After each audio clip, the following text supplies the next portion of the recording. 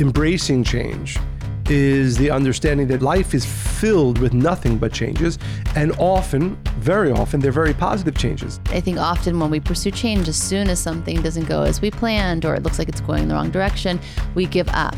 But we are not perfect, and our pursuit for change is going to be imperfect as well. So it's super important to be able to mess up and to recognize its value, actually. There's really only two paradigms within which we can live, right? Change or settling. You can see how from one step in the right direction, one step into change, if you're curious and you're watching for all the signs, you're going to see all these other things that come together from it.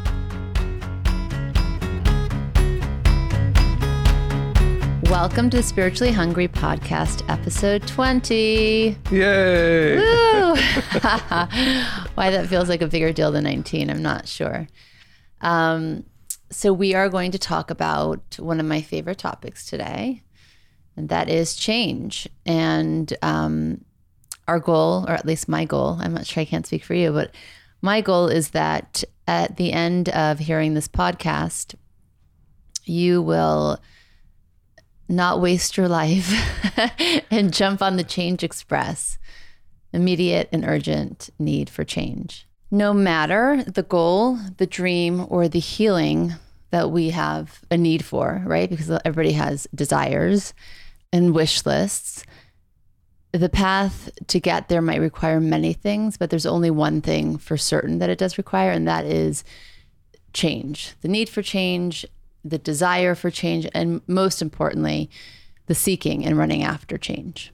And I like talking about this a lot, so I've given it much thought. In fact, my next book is called Change Junkie.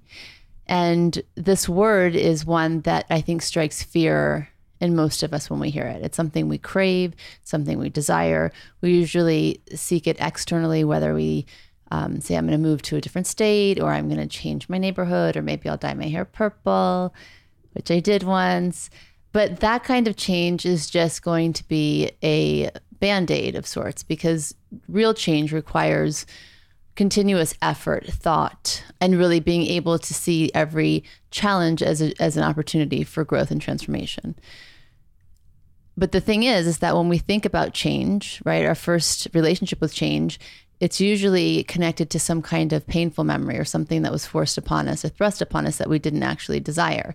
So when we think of change that way, of course, it actually does sound quite undesirable. Right. And I think that's an important point, because you said when people think about change, it scares them, because we often just attach that word to what happens to us that we don't want, right? To a negative experience. But reality is we all change, right? We all of us, and most of us at one point wore diapers, and most of us, right, are no longer wearing diapers. Some might again.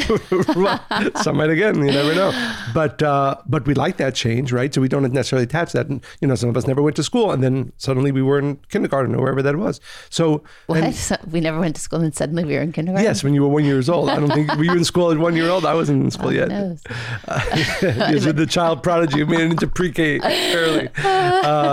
But that's the point. The point is, and this is something that I think it's really important to know, right? This isn't a spiritual belief. This isn't even a belief, right? The reality is that we're all changing all the time. In every moment of every day. And very often it's very positive change. I'm happy I'm not wearing diapers. I'm happy I went to first grade. I'm happy that I moved from, my old, where I grew up, and so on and so forth. I think for whatever reason, I think our mind, and this is another quirk probably of the human mind, when you think about change, and many people will say, oh my God, I remember that time that I got fired, right? Or the time my parents got divorced. Exactly. And I was forced to live into different homes. And I think part of embracing change is the understanding that life is filled with nothing but changes, and often, very often, they're very positive changes. That's the thing. We often credit our worst memories with change, but we tend not to realize that our greatest memories actually were also because of change. Absolutely. Change was along for that ride as well. Right. And I think if you look throughout your lives, all of us have had amazing, positive, happy changes, right? None of us will say, like, I remember the time 5 years ago that nothing happened, right? No, right? So I remember 5 years ago when we had that amazing, dinner, or we had, I got my next promotion, right? I think the things that we look back at life and are excited about are change. They're positive change, often change that we pursued, but that's the one real constant in life. And I think the message, though, is, so first is change is a constant. And the beauty here, though, is you get to decide and direct which way the change is going to happen. Are you going to grow and move forward, or are you going to go backwards? There's a lot of people change in the wrong kind of direction. How it's going to happen, and maybe even more importantly, how you're going to react to exactly. And then even change that is thrust upon you, then you still have a choice in that. You get to choose your response to it. And if you view change that way and you embrace it that way, it's quite liberating and freeing. It is actually the most freeing thing you can do. And that's how I became a change junkie, because you remember, when we, maybe you don't because you don't remember details like this, but when we first got married, I'm a Virgo, and I didn't know that. That much you knew. But, and he married me in spite of it. But I remember that, I knew once we were married, my lifestyle would change in many ways. My life would change in many ways, but the idea that we would travel so frequently, like at a moment's notice, right? Like next week we're going to go here, or in 2 days we're going to go there. We're going to go to Israel, like in a day or whatever. And leaving a suitcase kind of at the front door at all times was really uncomfortable for me at that time at the beginning. I was like, look, sure, but let's plan it, or let's have some time to prepare, even mentally.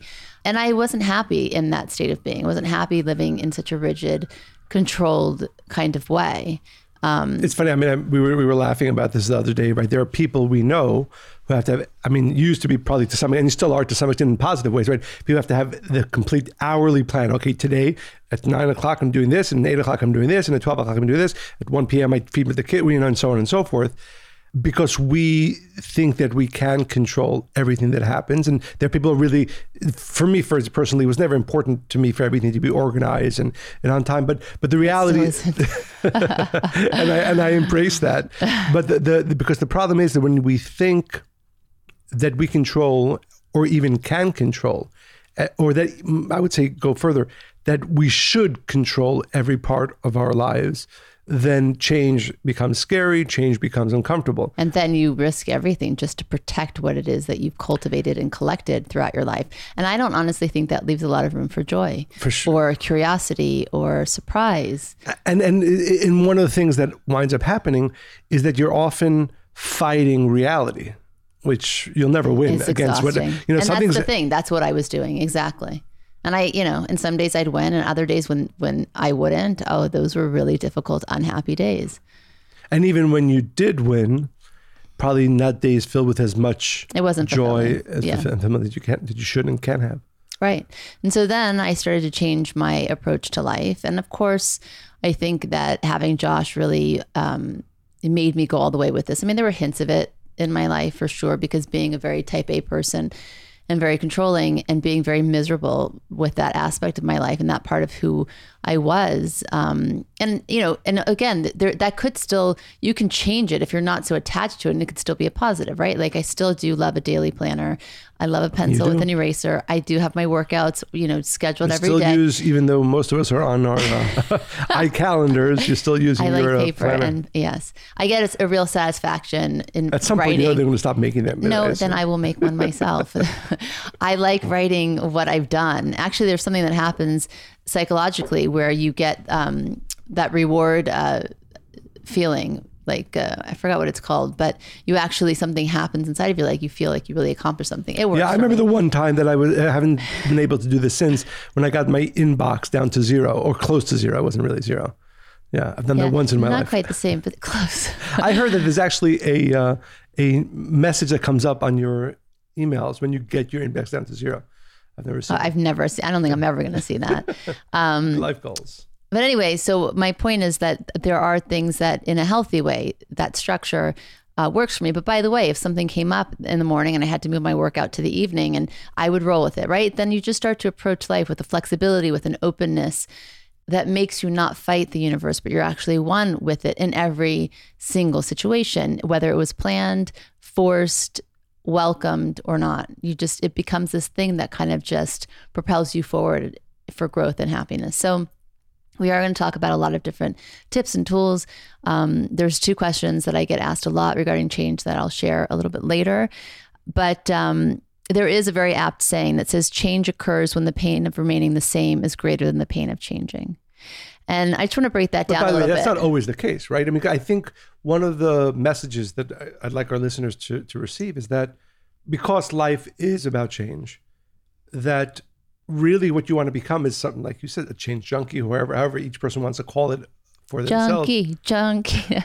That you become somebody who is pursuing, embracing change, right? So yes, but I want to go back to where probably most of our listeners are. Like, of course, this wouldn't be a new idea to you, even if you don't call yourself a change junkie, because you have chosen this kind of life, right? That is about transformation and growth. And so you are really open to the curveballs and where life takes you, and you see the gift in those. But think about, for a lot of people, and even if we, different people come to us for advice, even family members, et cetera, who feel very stuck, right? And they are craving change and they just don't know how to start or where to get out of it. Often, or they might not have enough willpower or impetus to change. I think those are the cases, and those are the saddest cases. Right. So but that's a lot of the conversations I have very often, right? So I always like to take it to, I guess, to where every stage of where everybody could be, because there's no shame in that. You just start somewhere. So even if you find yourself like, I've never seen people around me change, the role models that I had in my life were very stuck. You have one job for the rest of your life. It's better than not having a job at all.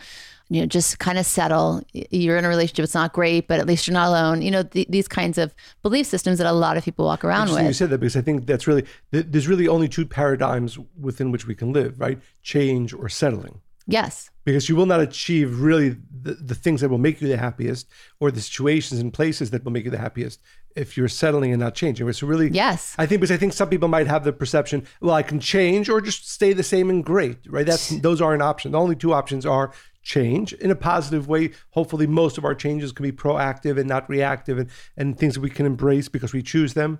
But the other option is not staying the same and great, but rather settling. Absolutely. Because, by the way, if let's say you're in a relationship and you just can tolerate it right now, it's just bearable, right? I can promise you in 15, 20 years, it will be unbearable. And that's why sometimes we see people they get divorced in their 70s or 80s, and you're like, well, why? There's that joke, right? Yeah, it's not a joke. It's a true story, which one of my favorite stories. I think I might have told one of the previous podcasts, but it's certainly worth repeating. We have a friend who's since passed, but he was telling us a story that his parents they were unhappily married for many, many years.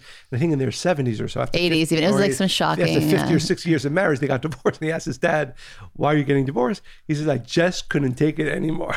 Like his level of unhappiness was okay for 59 years and 364 days, but then when it came to year 60, that was enough for him. Exactly. Because he was probably to some extent settling for 60 years. And then when you do that, you always sacrifice more than you thought you would, because what are you sacrificing? Opportunity.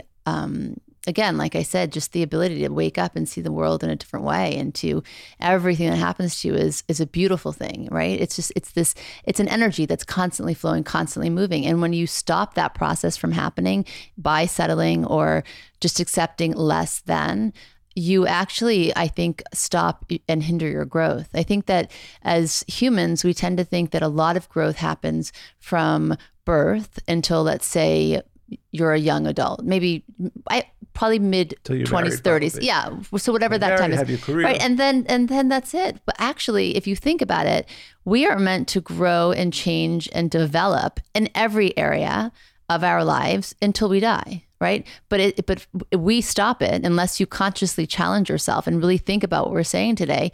You stop it usually around age 30, right? 35.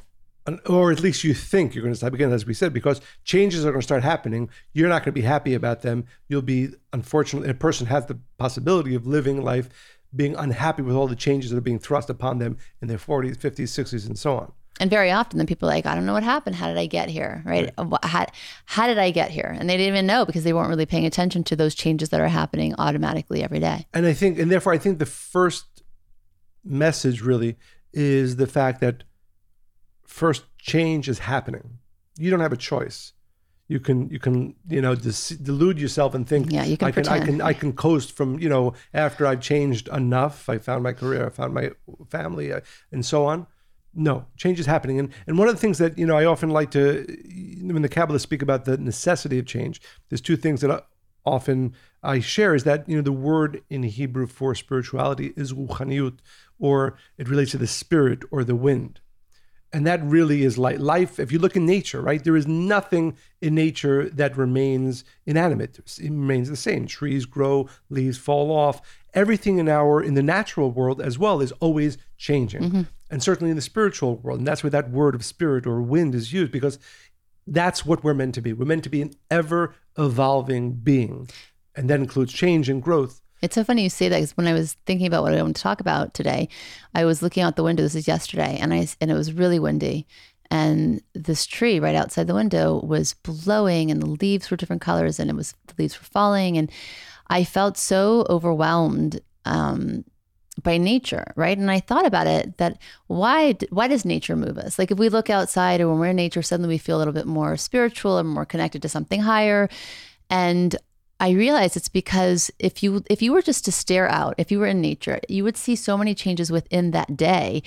You know, the sun hitting the mountain, then moving, then the moon coming, the animals that come and go, just the constant change every single second of the day. And of course, you're going to feel more connected to something greater. And it was really inspiring. So as I was thinking, I was like, well, that makes so much sense of why people enjoy this, or why I do, because it's reminding me first that I need to be moving in that way, right? And that I'm really small in the vastness of the world. It's one of my favorite songs, right? Cat Stevens, "The Wind," right? "The wind of my soul." You want me to sing? I'm not sure. going to. Go ahead. Yeah, no. Come on. Almost, maybe another time. Okay, and that's the point. The point is, we look at nature. It should be learning for us. That's the way I'm supposed to be living my life. That's the first, and the second is that we can get to a place where we enjoy change, right? I think that's the point. If a person does not, there's a book out, and I know we both really enjoyed it, and I do recommend it, and I think I mentioned in one of the previous podcasts, but by Bruce Feiler. Yes, it's really it's an amazing book, and he speaks about he actually brings the story, I think, about 235 people he interviewed over a number of years who've gone through life changes. Yes, he did amazing research and at different stages of their life. Right. And the idea is that he came, and now it's scientifically proven, and something maybe we did or did not think about previously. In his research, he found that there's two types of changes. One are smaller changes. A person they could be proactive or reactive. A person gets a new job, gets fired from a job, moves to a new apartment, moves to a new house, loses things like that. And then there are what he calls, and that he says that every person in his research, between every 12 to 18 months, there's something relatively significant that changes in each person's life, which is an amazing understanding, right? So again, to all of our listeners and anybody who previously thought, no, I can live without change, I can coast for the next, 1 year, 5 years, 20 years, not possible. His research showed that every 12 to 18 months, he calls them, you call them disturbances that occur in our lives. Again, not huge, what he calls life quakes, but separate from that. So significant change is going to happen to every one of our listeners every 12 to 18 months. Just, are you paying attention to it? I think most people. And how are you experiencing it? If they're not even aware of it, right? They're not experiencing it. They're kind of just ignoring it. And then that's why after 7 years, they're like, how did I get here? That's one way people are living with change. Other people are more aware, right? So there's levels. And I think right now is a good time just to everybody to check themselves. Do you notice these occurrences that happen every 12 to 18 months? Right. Or do you wait till they kind of become life quakes? Right. And then he says every person goes through 3 to 5 life quakes in their lifetime. And life quakes, again, could be, the death of a loved one, a divorce. I would say it's higher. That's surprising. But that's what he found. Like the huge ones. I've already had, let me think, 4. 4, okay. I'd say. 1, 2, 3, 4. Maybe. By the way, I'm sure some people go through them, right? I'll run out of the numbers early. Some people, I'm sure, go through them, and because they are either in denial or fighting reality, certainly not embracing and finding how they can grow and change from it, they might not even. But I think it's an important. Why don't we ask our listeners right now? Think about the last 12 to 18 months. Can you identify a disturbance? Right. Again, it could be something positive, which you got a promotion, or it could be something that occurred to you that you didn't necessarily desire, and what have you experienced a life quake, right? And the reality is, again. And what were your responses to both of those? Most importantly. And again, so I do recommend Life is in the Transitions is the name of the book. And it's based on, I think it's William Joyce, a quote. But I'd like to give a little bit of the spiritual background into why change is so important. For me, this is maybe the most important spiritual understanding around change. There's a section in the Talmud that says every baby before he or she is born is taught all the wisdom that they will need for the rest of their lives. Deep wisdom, complete wisdom. And then as we enter into this world, it says that we are hit on the top of our lip and we forget all the wisdom that we received. And then the purpose of life is to regain that wisdom, to regain that knowledge and live life with understanding, mindfulness, and wisdom. And the question that the Kabbalists ask is, well, if you're going to forget it all anyway, what was the purpose of teaching, of gaining all that wisdom? And the answer to that is that the only way we're actually able to take back or reawaken the wisdom that we've received is if we've received it once. So that we don't come into this world as a blank slate. Mm-hmm. We come into this world with residue of great wisdom. And if you look at life in that way, which is that I'm not... So you're saying every soul, no matter how elevated or lacking they are, yeah, comes with that. So everybody has equal opportunity to live their best, to rediscover what they all know. The wisdom. Yeah, there's not one person, every single one of our listeners, every single person in this world. Really, even the lowest souls that have done lowest souls. horrible. Again, I think there's certain extreme examples. Maybe they received it or not, but that's secondary. But the point is that when we come into this world, we are implanted with all the wisdom that we will ever need. But we have to earn it. So therefore, when we enter into this world, we forget it. And life's goal is not to learn anything new. And that's why so often in life, and I've heard this from so many students who say, what I learned resonated. It felt familiar. Like if familiar it came from something inside. And that's really true. How do you know if you're aware, but how do you know if you've come to true wisdom or understanding? If it's something that, oh wow, that actually feels like it's coming from within me. That really resonates with me, as opposed to, like if I went to learn, I don't know what, jujitsu, when I did once, but it's what I'm learning is not, I could never tell you that resonated within me. It was something that I was trying to enjoy learning and doing. But so the point is that each one of us was implanted with that great wisdom, and we come into this world, and the goal is to find the ways to relearn that wisdom and live our lives based on that, which actually is indicative of a greater teaching, which I think is both beautiful, inspiring, but so important to understand as it relates to change. There's a famous business writer, his name is Jim Collins, and he talks about, there's a very famous book called Good to Great. He also wrote Good to Great for nonprofits. Very interesting work. He did a lot of research. How do, companies, nonprofits, how do they become, not just good, but great? And there's a phrase that he uses, and let me see, I wrote it down here. Oh yeah. He says that, because I think sometimes when you talk about change, the question that people ask, I like who I am. I'm sure you like who you are. I really like who I am, right? Yes, I'm talking about myself, not talking about the listeners, right? No, Yes, but before I chose this path, right?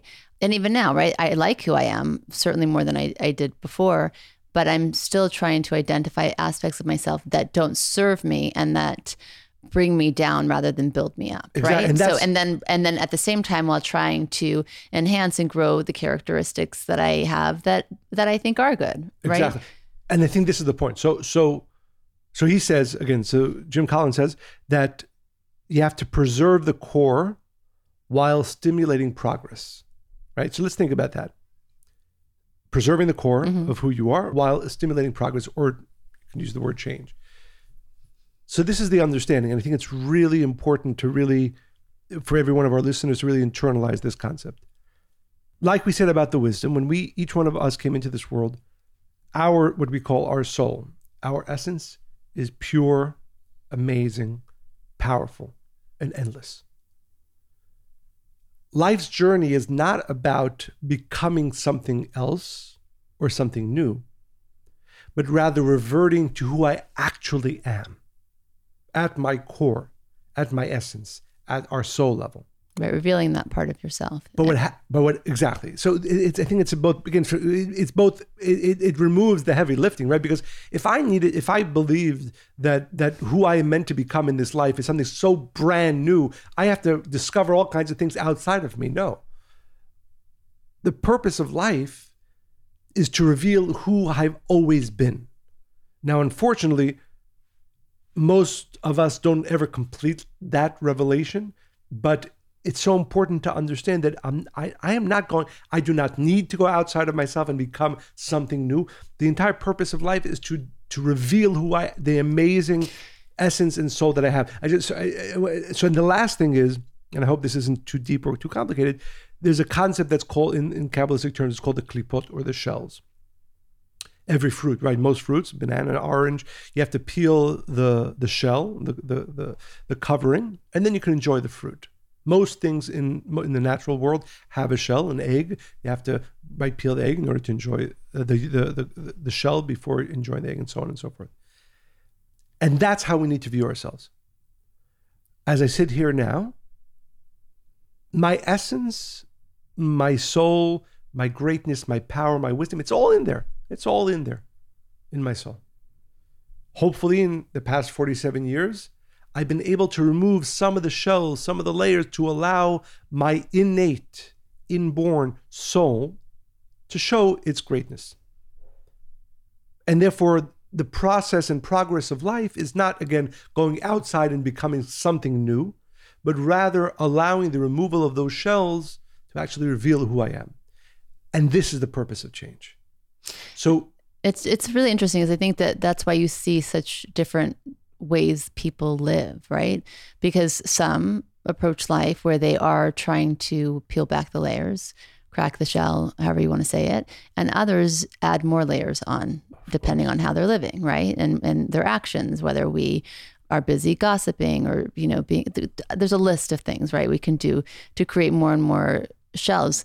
I remember because I wasn't raised in a spiritual home, and when I really started to search for meaning and purpose and answers to life's questions that just didn't make sense to me, when I started to go and seek change and growth for myself, I had to go back to picture myself as a child, because that was who I was, right?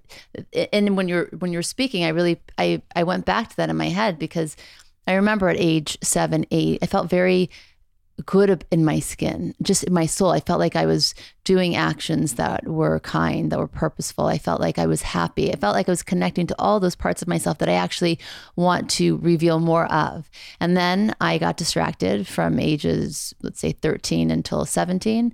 And I put some coverings, and I felt unhappy and I felt lack. And then I started to pursue change again, or connecting to that part and peeling layers back. So I do think that is spot on what you just said. And I think that all of our listeners just go back and try to envision yourself at a time where you felt like you were connected to the deepest parts of you. And I think that's a really good place to start when we're really pursuing this. And there was one other thing when you were speaking too, because, I've often said that I get a lot of unsolicited feedback. And I've learned I've learned to embrace it. It's fine. And it's kind of interesting now because I love studying human behavior. So it's just interesting for me at this point. But I remember there was one person, and he was kind of a bully for sure to me. And he went around telling people that I wanted to be so-and-so, like somebody that everybody really admired and respected. And this was the tale for many years, many, many years. Oh, Monica wants to be this person. And I remember one day I was like, no, I don't want to be her, and I don't want to be anybody else. My whole life, I've just wanted to be me. I'm just trying to be me, right? And I think it just goes back to exactly what you're saying. Me is that truest, deepest, purest part of myself. Right. And I think, and I would really underscore this understanding, because I think it's what creates the drive to change. Because if you just go to somebody, or even anyone of our listeners is listening to this and saying, oh, what does it mean I need to change? And more than that, it's the focus of change. I think that what you're saying, it's like a perfect prescription, because now you know you don't have to look to the left or right or the other person or try to be more like them or learn something new or completely change yourself, like a new identity, right? Actually, everything you want, everything you can ever be, everything you will be is within you. It's just about discovering that. Without change, you can't peel the layers. Correct. And that's the point. Yes. The point is whoever now, and this takes a lot of deep work. So what I would recommend to our listeners is really take the time and say, okay, what are the parts of me that I want to change, that I need to change, that I really feel are not part of my essence, and pursue that change. So I think, rather than just saying embrace all change or push for all change. No, very focused change. Change for the purpose of removing the layers. And hopefully most of us have a sense of who I am in truth, what my soul is, my true essence. And what are the ways within which I behave? What are the places that I am?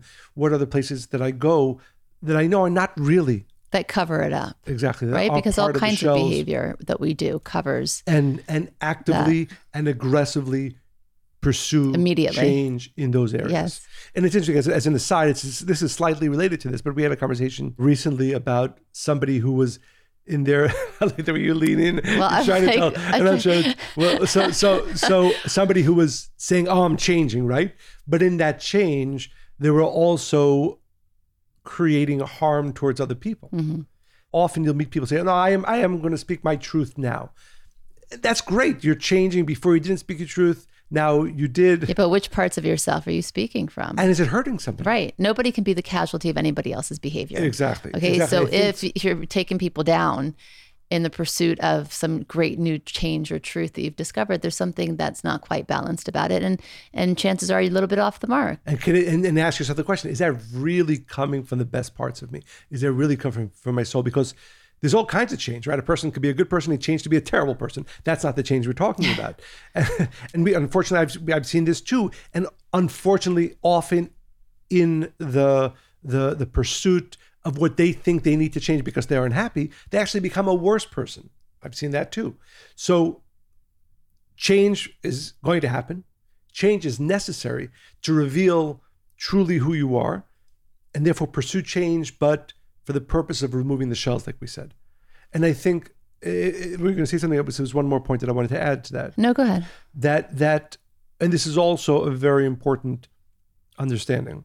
I was going to say, like with change, if you don't choose how you want something to change you will be changed by it, right? So like, especially if it was something traumatic, and I think about, way, that's what I'm saying. And so I remember for both of us, when we had Josh, we actually sat down and said, we know how this can change us as a couple, and it could pull us apart, right? Having a child born with a special need or disability. And we actually we sat down, we chose how we were going to respond to it in every single way, including in terms of our communication as a couple, right? And how we would raise our other children in our home, and how they would relate to their brother. Like we spoke about everything because we knew, right? We had met so many couples who were in the same position as us, and we saw how it changed them, but not for the best. Yeah, and I remember once, we once we walked into a home, and it literally felt dark. It felt like their world. It felt like death. Yeah. It felt like death, and that is how they handled. And we also, by the way, went into homes, and it felt like joyful, right? I mean, and I think you just touched on a very important point, which is, right? We talked about the disturbances. Every one of us in the next every 12 to 18 months goes through a relatively significant change, and then again, about 3 to 5 times in our lifetimes, there are going to be the life quakes, and one of the things that you touched upon, which I think is so important, is to make a plan. When something significant happens in your life, a life quake, don't just, even if you're relatively spiritually minded and you're trying to embrace it in one way or the other, no, the life quakes take actually mindfulness, purpose, and a plan. So I would strongly recommend, when we did that, and not wish it just to pass, or even if you don't, even if you're in the mindset of this, in some way this is going to change me for the better. Don't just be more mindful than that. Right. Actually create be strategic. A plan. How do I want this to change me? I think it's really important. Really important. The other point which I was going to say as relates to change is the fact that we're talking about, again, pursuing change, hopefully now with the right consciousness, which is that I have such great light and purpose and soul, and it's there. I just need to change, and I'm going to hopefully make that list of things and ways within which I can change in order to allow who I am to change. But also the understanding that we are not in it alone, and that could be scary or not, and that is that, we call it the creator, call it the universe. We have a change mentor that is following us in life. And the reason behind both the disturbances and the life quakes are to allow us to reveal who we actually are. Now, most people will not choose a life quake. If we were alone in the pursuit of change, most of us probably wouldn't change as much as we need to in life. Thankfully, there is, again, we call it the light of the creator, you can call it the universe, that conspires in a positive way to help us change. So explain that, because I don't think a lot of people are necessarily as aware or in touch with the feeling of the creator's hand. Right. So I'll give you an example. Recently, I was driving and you know what I'm talking about? No, I always find it entertaining when you share about yourself publicly. Monica has this face.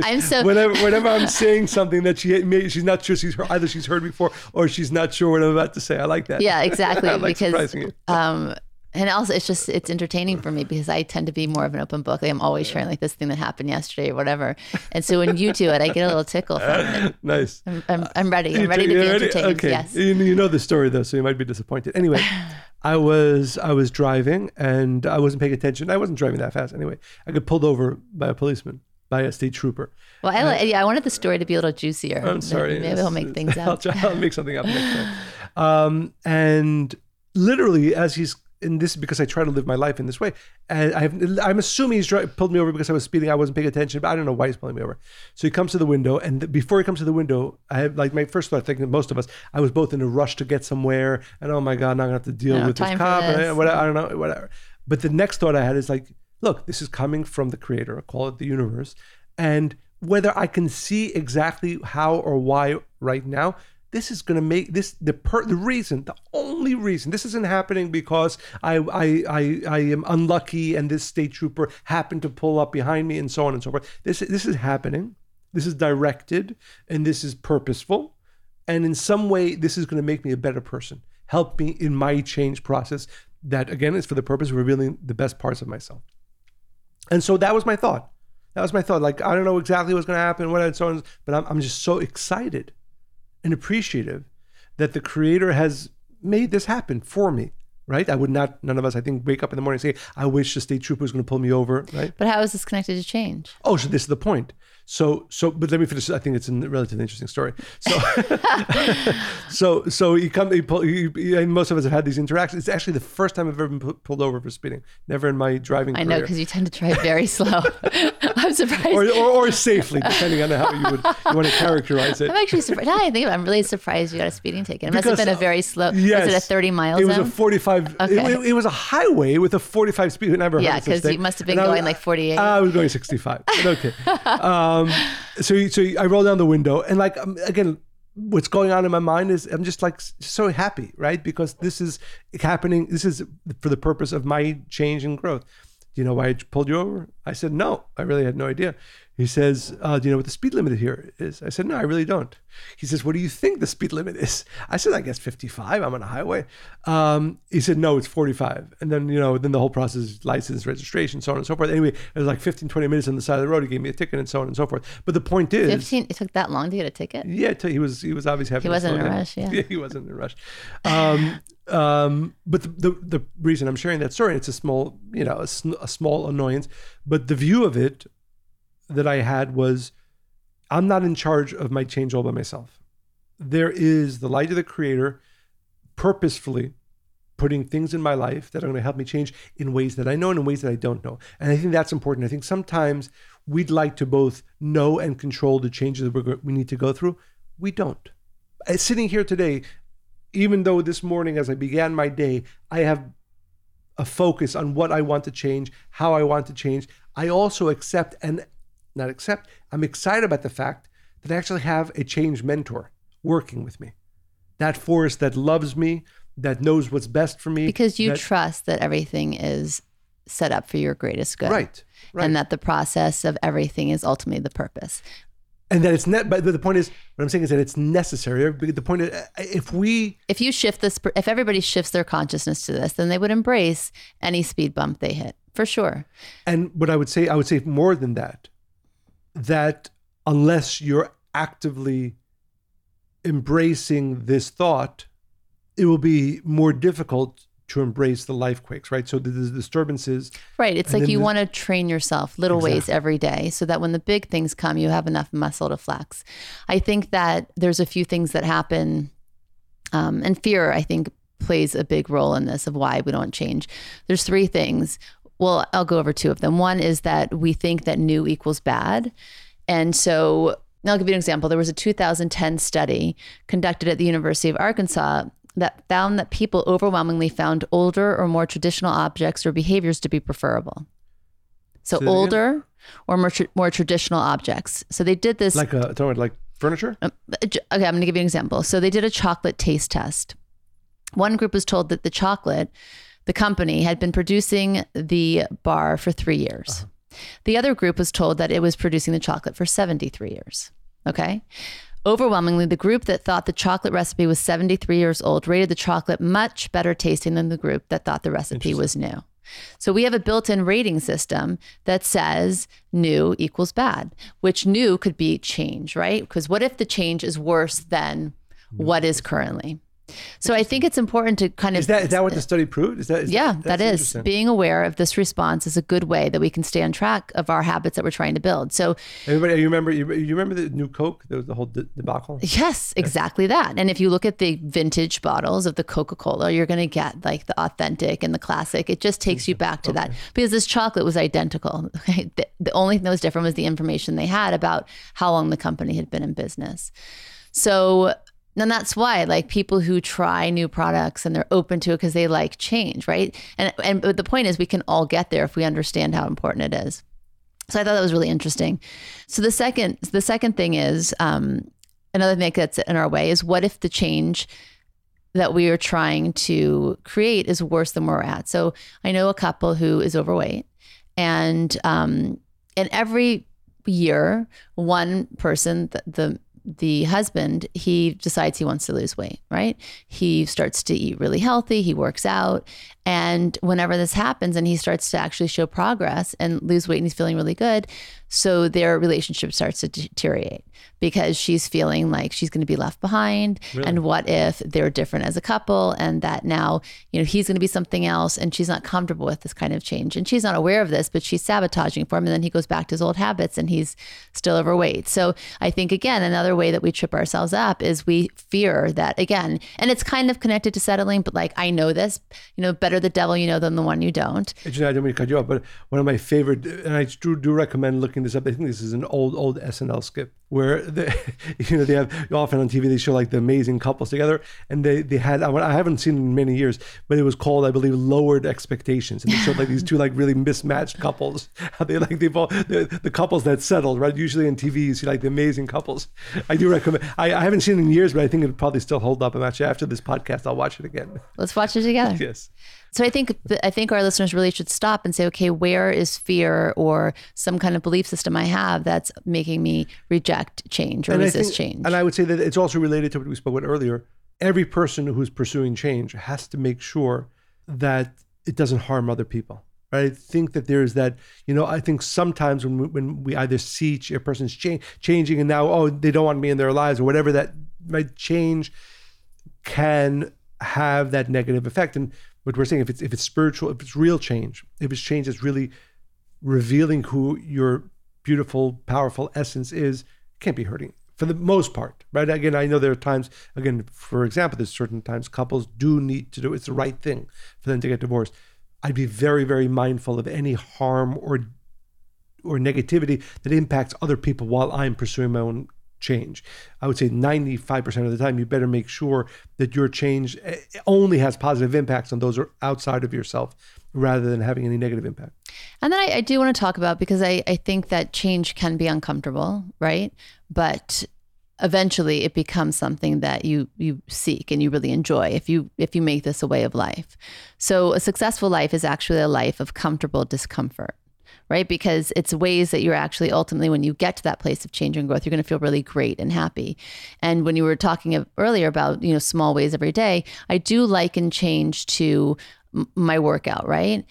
Anybody who's, let's say you have a goal and you're going to the gym. So you start working out and you start to sweat. You have a goal? I thought you just enjoy exercising so much. Yeah, the goal is endorphins and okay. Utter bliss and happiness and strength. I mean, so many benefits, right? But so, and you start to feel that as your heart rate goes up, as your muscles start to get pumped, you start to sweat, right? You're not in a zone. And when you get to that place, at least for me, I'm like, okay, how can I push harder? And then when I get there, I keep pushing harder. And I do this thing in my mind where I can do anything for X amount of minutes. That's when it gets really, really hard. And then of course you get over that point and you start to feel that high, that euphoria. Now you're giving me that look. So growth isn't easy, but choosing change over comfort takes courage, resiliency, and self-love. And I think that is what change is. I think that's the gift that you give yourself. And again, I think that the word, I wish it had a better connotation, but I think that's part of what I hope to accomplish today is that our listeners will say, not only is change going to happen, I'm going to train myself. And it's so important. Change isn't something, when the life quake happens in 5 years, that's when I'll embrace change. No, embrace change all the time so that when the life quake happens, you're ready. It doesn't even affect you in the way that it would probably affect somebody who never pursues it. And I just want to talk about this. There's two questions I get asked a lot when I'm asked about change. One, the first one is, what are some ways to create change in small yet profound ways? Because I think also when people are thinking about change, they're thinking about it in these huge kind of, that have to be so hard. And it's like, climbing a mountain, and it's got to be really life-changing, like the life quakes, but not really. If you are able to create change in small ways every day, then you're going to see your whole world is actually going to change. So, and you have to be doing that. I think that's the point. And I think there's a lot of research on this as well, that if you say, I want to become the world's best public speaker, for example, and that's not really, and how do you get there? Well, by probably pushing yourself every single day to have a conversation with somebody for 2 minutes and so on. The point is that do it very poorly at first, by the way. But the ultimate goals will true change. And this is one of the things that I think is worth, because a lot of people spend a lot of time planning a big change, right? A lot of energy in the planning and the strategy and the thinking of it. You don't need to think that much about change. You just need to pursue it. Small steps. Small. Exactly. So in 1995, and I really love this idea because I think it's going to tie into change. Wolves were reintroduced into Yellowstone Park after years of absence due to hunting. A solution was needed to the host of ecological problems presented by a rising elk population. The elk was overgrazing the park to such a degree that various plant species were disappearing and the park was at risk for desertification, among other things. So scientists and ecologists had a sizable problem on their hands. What were they going to do? Well, this is where wolves come in. Not only would they be solving the elk problem, but they would also get a chance to observe what happens when a top predator is introduced into an ecosystem. So this is a small tweak, right? That could potentially provide them with very interesting research opportunities. And it did. The addition of the wolves changed the ecosystem so drastically that it's still being studied 25 years later. This seemingly small change set off a cascade of transformation that included less gazing by elk, the creation of rivers, a teeming population of beavers, and the return of certain trees. All of that because 14 wolves were released into a 3,500 square mile radius in the wilderness. Each change we make in our lives reverberates and creates change where we would and could never expect it. And I think that's the point. You really never know what one small change, if you choose that every day, is going to lead to great change. And I know that I'm sure you can attest to this as well, that some, if not most, if not all, of the amazing things that happen to us in life are predicated on small changes we started making 5 years ago, 10 years ago. Like I think you often in your lectures use that concept of the tabs, right? Buckminster Fully. Yeah, Fuller. Right? Yeah, well, they call him Fully, but he created these tabs. I mean, if you're familiar with, if you're nautically inclined or aerodynamics, on the plane, it's like a small rudder. that's attached to a larger rudder, which a rudder is like a tiny thing that helps things rotate.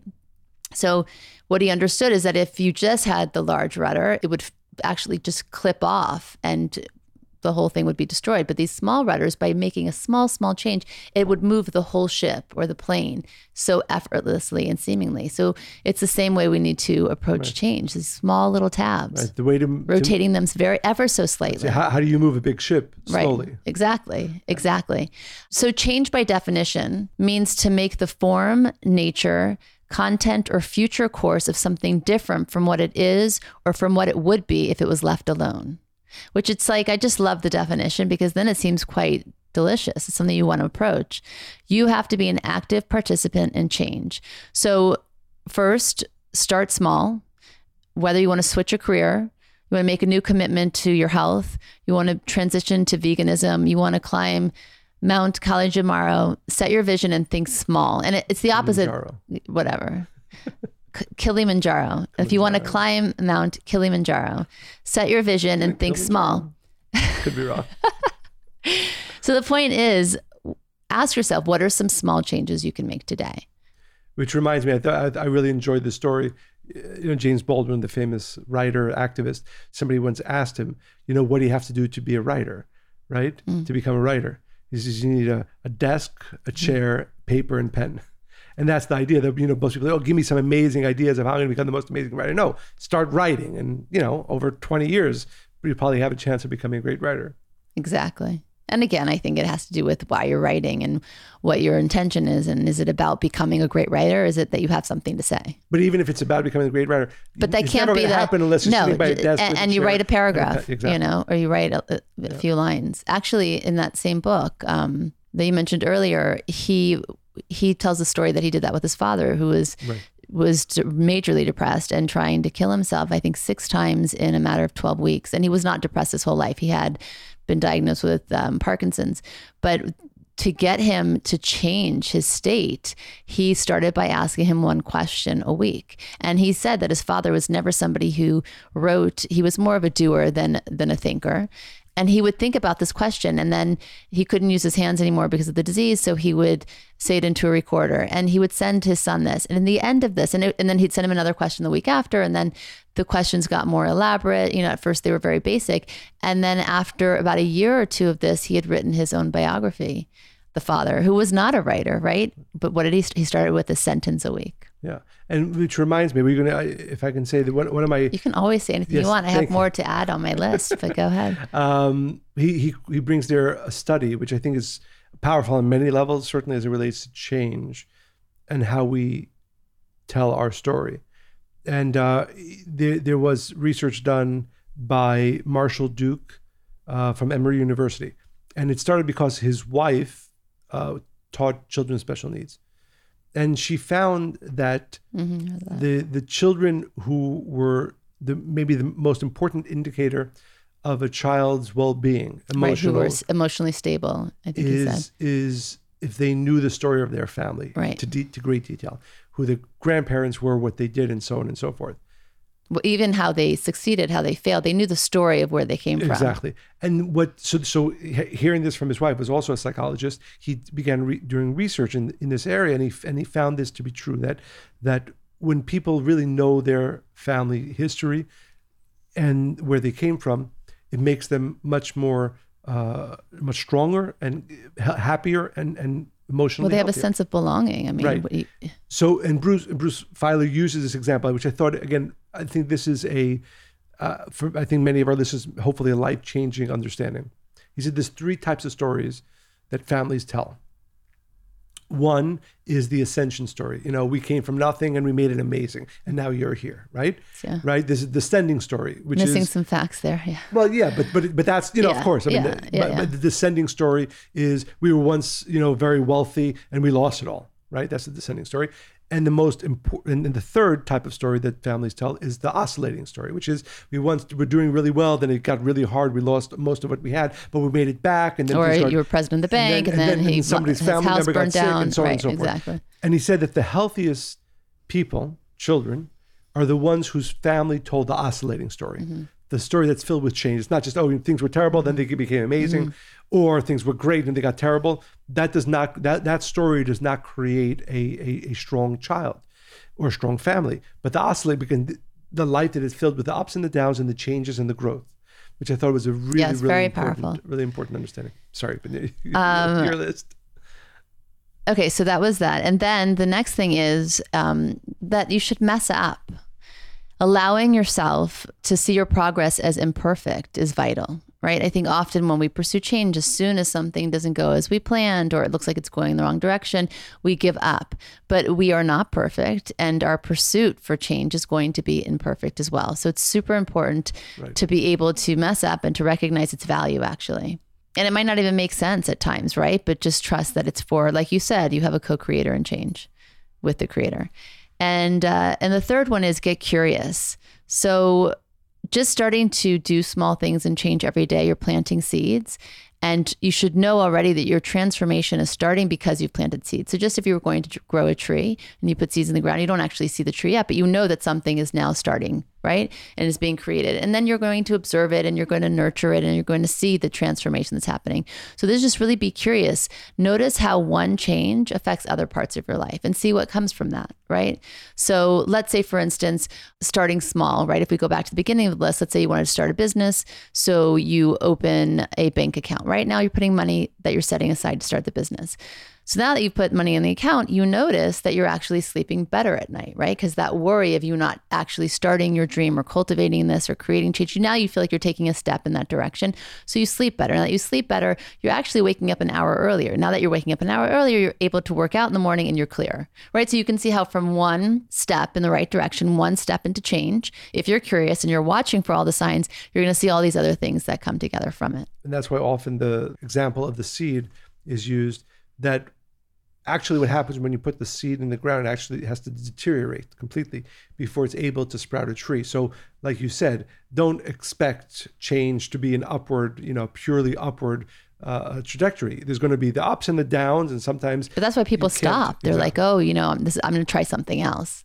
But don't trust that it is working. And the other question I get a lot is, why is it so important to embrace change right now and to be open to making progress?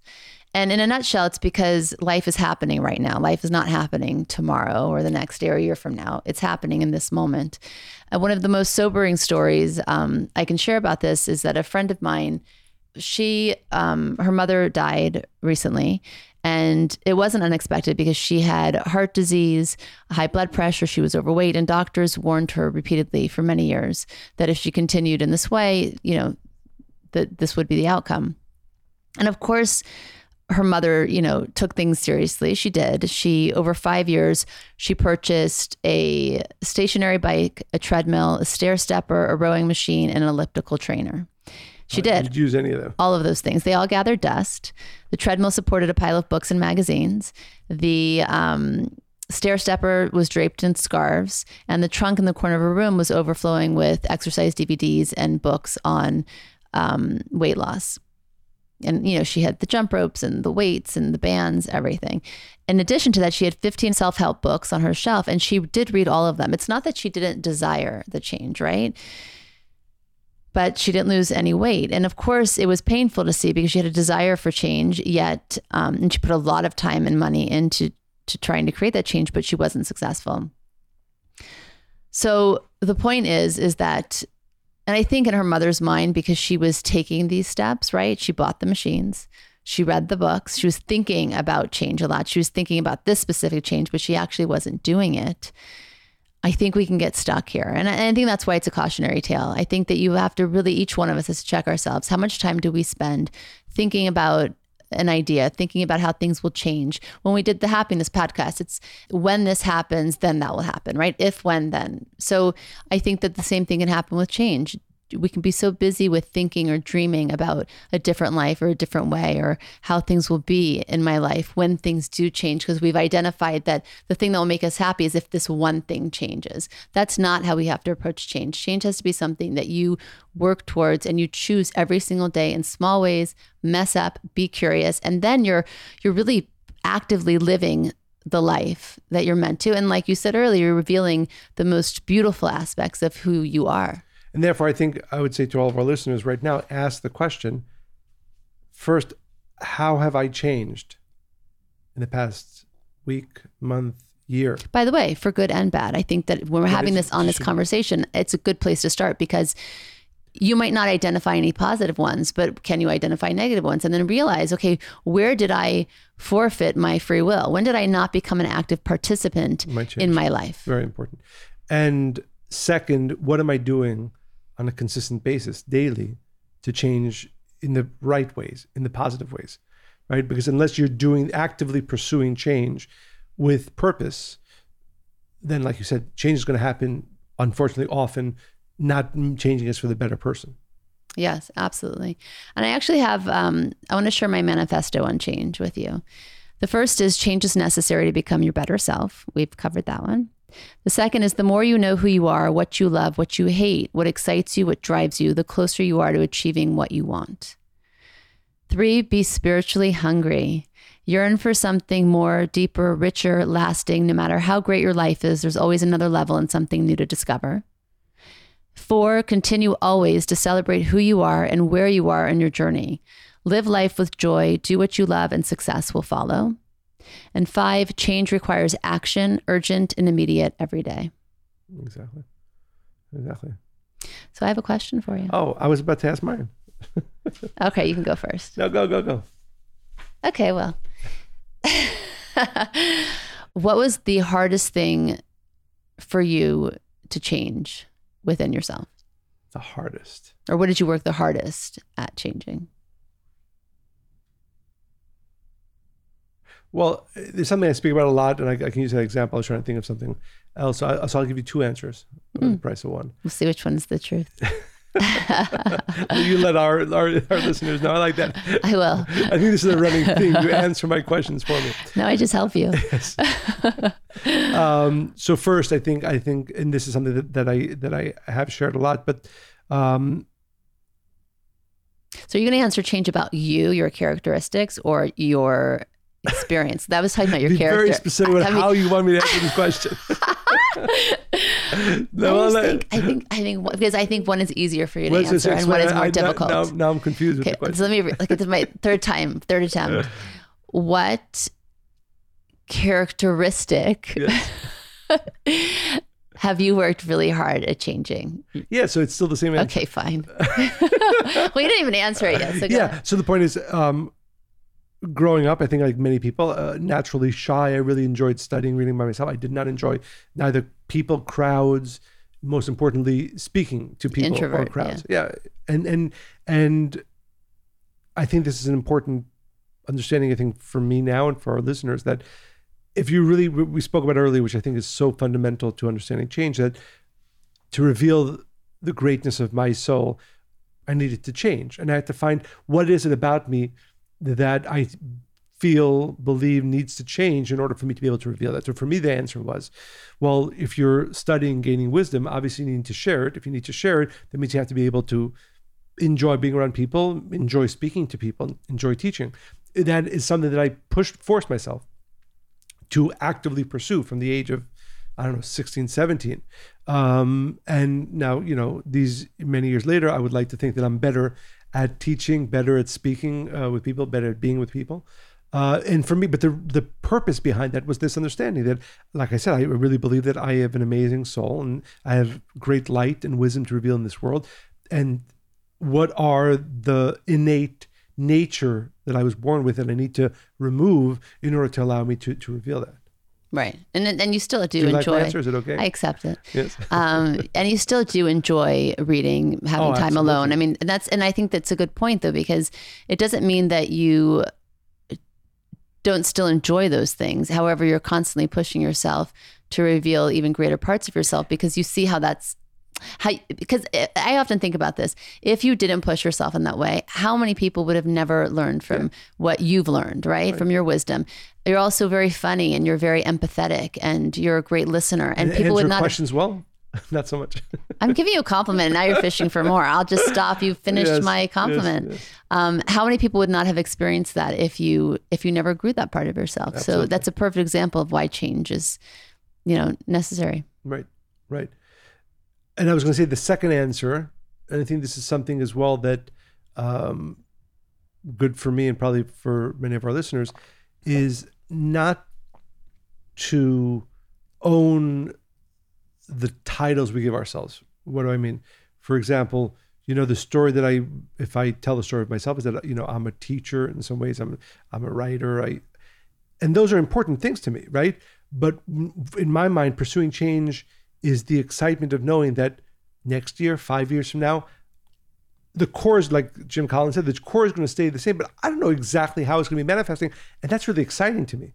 I try not to buy into the story of who I am today in such a way that I want to keep, that's who I want to stay tomorrow and next year and 5 years from now.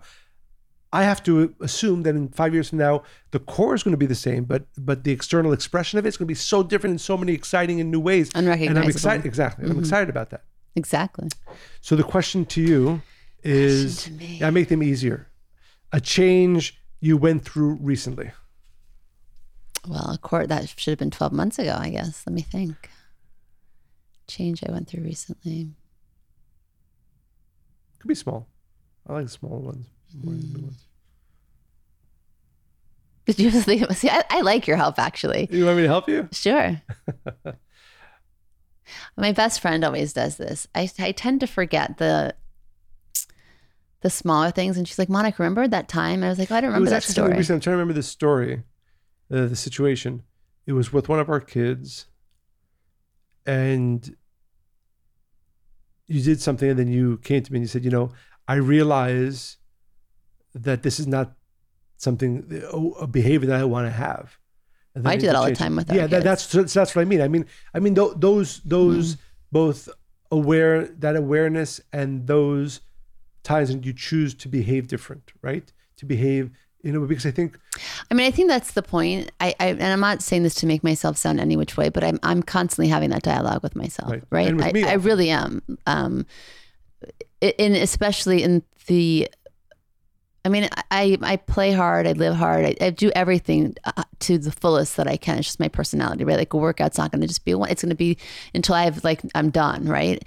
And so as a mother, as a wife, as a teacher, I'm always saying, okay, what could I have done differently? How could I have done it better?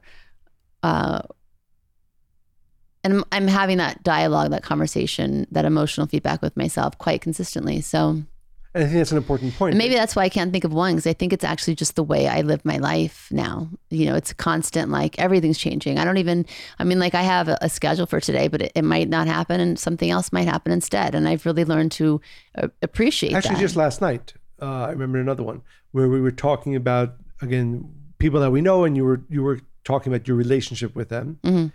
And then you said, okay, I need to reframe it. Oh, yeah. And I think, like you said, I think it happens very often.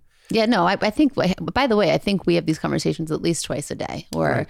And I think, again, for our listeners, I think we're being a little vague. I know. We're not giving specific examples. But I think with that one last night, I think it's a really good one, because it's a relationship I've had for many, many years. And my approach to it, I just had a realization last night, what is it really? Maybe if I approach it this way, or I think about it that way. Your question, not to big you up, but how can I invest more, better and more in this relationship? Yeah. How do I need to reframe it for myself in my mind in order to do that? Yeah. So I'm constantly having that, because I also don't believe that you go through life kind of enjoying or not really understanding the purpose and meaning. I think in everything I do, I want to know, why am I doing this? What is it serving? Who is it for? And how can I do it better? How do I change to be doing it better? Exactly. And I really do have that conversation daily. Thank God. I hope I always do.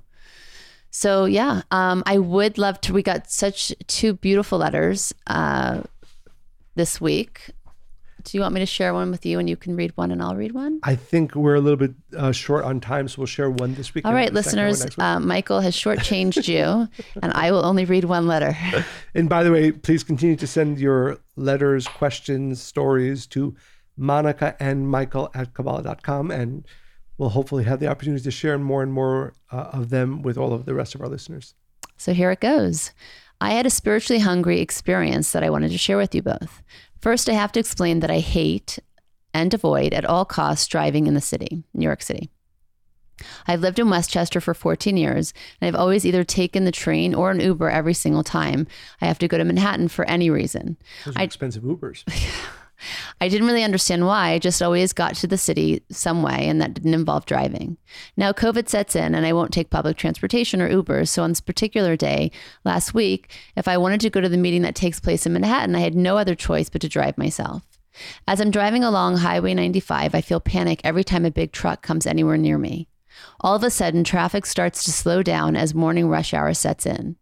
Being the spiritual student that I am, I decided to listen to your advice that you gave on Rosh Hashanah, that if you're stuck in traffic, think of it as a gift and use that time to listen to Spiritually Hungry podcast. I turned on my podcast app and randomly picked a Spiritually Hungry podcast without looking at my selection. Within minutes, my car is full of the voices I love to hear to get inspired. Oh, thanks. This one is podcast number 9 on happiness. As I'm listening, I notice how my body's lurched forward as I'm driving and my hands clutching the steering wheel. Every time a truck goes by, my blood pressure goes up another notch. I realize that my belief system is that the purpose of all these tractor trailers is not to deliver products, but their main function is to run me off the road and destroy me. With every truck that passes, my stomach gets more and more anxious. All this is going on while I'm listening to the two of you discuss the concept of happiness. At that moment, like a light bulb going off, I realized the contradiction of my life versus what I'm listening to on the podcast. I said to myself, stop. Are you happy right in this minute? No, you're living in fear, pure panic. This is not the joy and happiness that you say you want to live. At that exact moment, while I'm listening to the two of you, I realized that right now in the middle of your podcast, I can choose to either live in panic while driving or enjoy it and realize that my fear is irrational. Procter & Gamble did not load up trucks this morning with thousands of dollars of goods for the purpose of running me off the road. With this new realization, I enjoyed the ride all the way in. Even more so since I overcame my fears. I felt elated. I simply made a choice to choose happy over fear, just like that. I decided that I wanted to send you a letter to tell you how your podcast helped me overcome my fears because I listened to it in real life time while I was having the experience. But wait, there's more. She's really spunky and cute. I wanted to send you a letter, but I didn't have time to compose it. So last Sunday, I was driving to visit my son in college, and I thought I'll tape my thoughts and transcribe it when I get home. So I have a 2-hour drive in front of me, and realizing that I'm enjoying this drive now. I'm feeling happy. And as I'm getting my thoughts on record, when all of a sudden I realized that I gave both my children my criteria for their college selection, that it could not be further than a 2-hour drive. I realized that I made them choose their college unknowingly because of my fear of driving. That's powerful. I realized at that moment how much of my life and my children's are wrapped in my fears. I realized how ridiculous to let my fears have such an impact on their whole lives. Michael and Monica, I'm glad that I chose to listen to the Spiritually Hungry podcast that day. Michael, you jokingly said on Rosh Hashanah that when you're stuck in traffic, listen to the podcast. But in that statement, you changed the direction of not only my life, but of my children. So thank you so deeply for the life lessons. And guess what podcast I'm listening to next? Overcoming Fears. Yet I'm so happy I'm not ruled by irrational fears, and I'm looking forward to a great year for myself and for the world. Tons of love. Thank you so much. Really, like we say this, but I really mean it, that when we receive letters like this, or people tell us, or in all ways that you share with us, the impact that Spiritually Hungry is having, the positive impact that it's having on your life, it really inspires us. And that's really why we do this. Besides, again, I do really enjoy having conversations with Monica. But we do this because of hopefully the impact, the positive impact that it has on our listeners. So please make sure to keep sending questions, stories to Monica and Michael at Kabbalah.com. Go to Apple Podcast, rate it, write a review, share it with all of your friends so that this hopefully inspiring wisdom can get to more and more people. And as I always say, I hope you enjoyed listening to this podcast as much as we enjoyed recording it. And remember, change requires urgent and immediate action. So get to it and have fun. Bye.